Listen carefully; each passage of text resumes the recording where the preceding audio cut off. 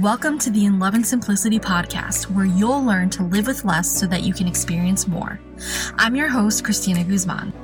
If you're ready to chat all things minimalism, motherhood, and intentional living, you're in the right place. So pull up a chair, grab your favorite drink, and let's dive in.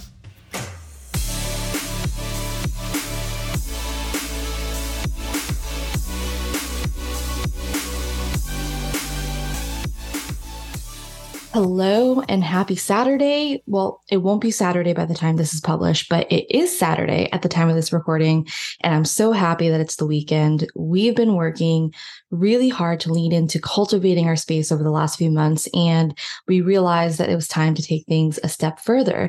So for those of you who don't know, we moved to Nashville from California, almost a year ago at this point, which is nuts because it's gone by so fast in the blink of an eye. And we've been living with family as we save and look for a house. So when it comes to our personal space, we're primarily in 2 rooms on the 2nd floor. So right now, one room is my husband's office and the other is our bedroom that we share with our 1-year-old daughter. And as you can imagine, it's not exactly ideal. When we first moved in, she was only 3 months old. So initially it made sense to have her close, but now she's at an age where we don't really need her to be right next to us at nighttime. We want to foster more independence. And honestly, we're pretty sure that our snoring is disrupting her sleep. So we've decided to move my husband's office to the basement and convert that room into her new bedroom. How it's going to go, we have no idea. I'm excited, but I'm also a little anxious. But, overall, we are excited to start the process of making that transition this week. So we'll have to keep you posted on how it goes. One thing I'm realizing in this process, though, is how happy I am that we've been intentional about her clothes and her belongings since day one, because it's going to make this process go that much more smoothly. Living with less, especially with a child, has helped keep us somewhat sane as new parents. And if this is something you're interested in hearing more about, I encourage you to go back and check out episode 3, Navigating Minimalism with Littles and What to Do When People Gift Your Family Things They Don't Need. But there truly are so many benefits to living with less. However, as we're going to chat about during this episode, there are also a lot of misconceptions about it, some of which we'll be debunking together today. The first misconception we're going to debunk is that living with less means living in the smallest space possible. A lot of people are under the impression that being a minimalist means living in a super small space, and that's just not true for everyone. Over the last few years, the concept of tiny homes and van living have become super popular.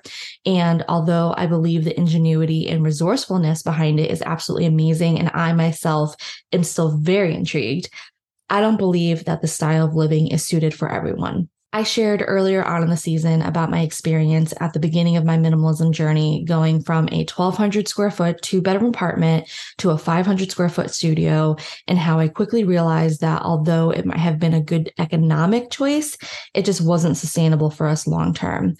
I had such high hopes for transitioning into a smaller space because that was pretty much the only example of living with less that I had seen at the time.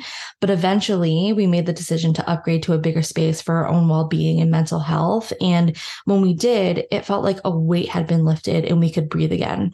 But even though I knew that this was the right choice for us, deep down, I really felt guilty about it because I wasn't sure if I could really call myself a minimalist anymore. I honestly felt a little bit like a fraud. Now looking back, I realized that I was putting way too much pressure on myself. And because I was trying to live someone else's definition of minimalism, it didn't feel authentic. It didn't feel sustainable. It didn't serve me or my family. And that was a really important lesson in starting to figure out what did. Ironically enough, not long after that experience, I came across a quote that really resonated with me and gave me a completely different perspective on minimalism.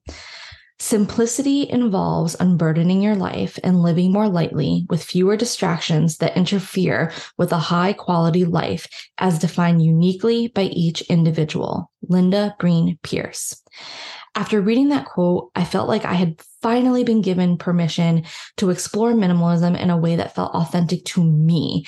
And that's something that I want to pay forward because it truly is a journey unique to everyone. And we should all be free to discover our own definition of what it means to live with less. The second misconception I've heard a lot is the belief that minimalism and decluttering are the same things. Now, although decluttering is a huge part of starting to live with less, it's only part of the equation. Living with less requires not only a physical shift in your environment, but also a mental shift around your everyday consumption. You can declutter all you want, but if your mindset is still rooted in excess, if you're not being intentional about the items that you're bringing into your home, you're going to find yourself in a constant state of decluttering, which completely defeats the purpose. The whole point of minimalism is to experience more peace, more joy, and time freedom in your life. If you're constantly spending time decluttering because of what you're continuing to bring into your home on autopilot, that's time and money spent that you'll never get back. That's time spent not being in peace. Time is our most precious resource, and I think that most of us would agree that it should be spent doing the things that actually bring us joy. Speaking of bringing things into your home, that brings us to our third misconception, which is that living with less means that you can never go shopping or buy anything new. The truth is, sometimes minimalist culture can make you feel guilty for bringing anything into your home that isn't considered quote unquote necessary. Even someone who's been on this journey for a while can sometimes fall into that trap of restrictive patterns, which is the complete opposite of what minimalism is meant to achieve. Because what we bring into our homes isn't just about pure necessity. It's also about quality, longevity, and most importantly, joy. Deprivation should never be the goal of living with less. Instead, the goal should always be mindfulness and intentionality, because minimalism is about becoming conscious of and editing the items that we tend to bring into our home on autopilot, things that don't serve a purpose, things that don't serve us in a positive way. Right now, I'm actually doing more clothes shopping than I have in a really long time, because since having my daughter, my body has changed in so many ways, and the things that used to fit or flatter my body just don't anymore. And that's okay, because on the inside, I've also changed a lot too, which is giving me the urge to evolve my style, because I don't feel aligned with a lot of the clothes that are in my closet right now.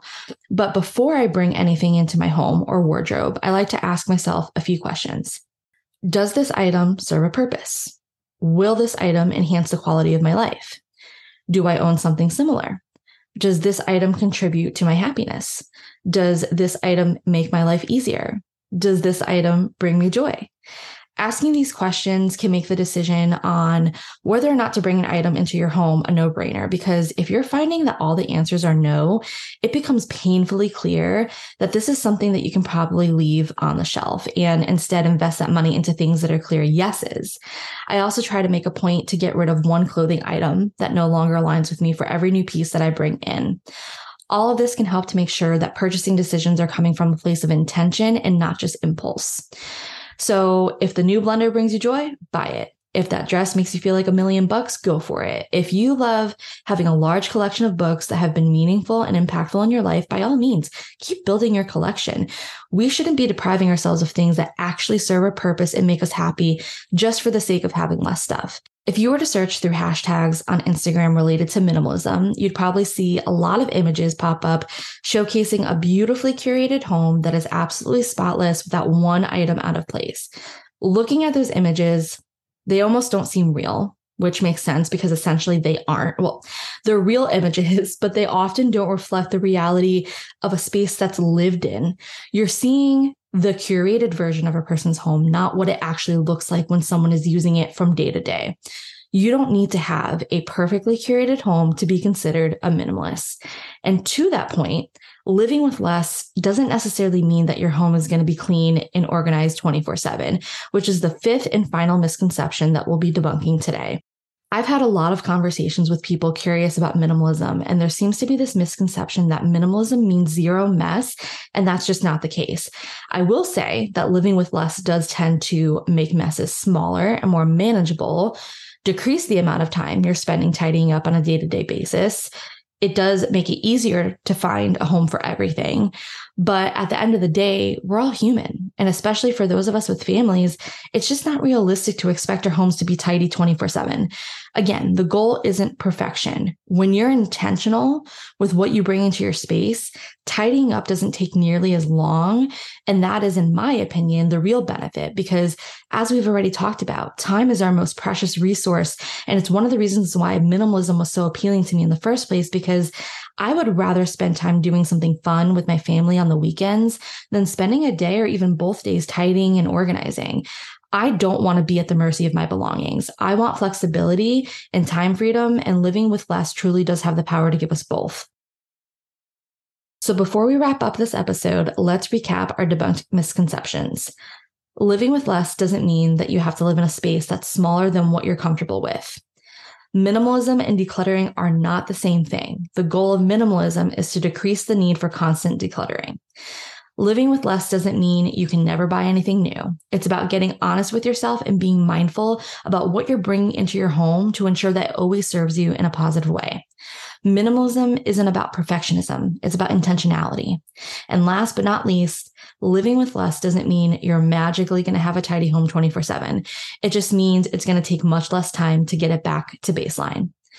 Thank you so much for hanging with me today. I'm so grateful that you took the time to listen to this episode. And if you've enjoyed it, if you've been vibing with the topics we've been talking about, I would be so grateful if you could leave a 5-star review on whichever platform you're listening on. This helps others who are like-minded to know that this is a podcast that they can gain value from. And I would love to hear about your takeaways and the topics that have positively impacted you the most so that I can keep producing valuable content around them. As always, if you want to connect with me to say hello or chat about this episode, you can find me on Instagram at In Love and Simplicity, or you can visit inloveandsimplicity.com. Until next time, I hope you have an amazing week ahead in love and simplicity.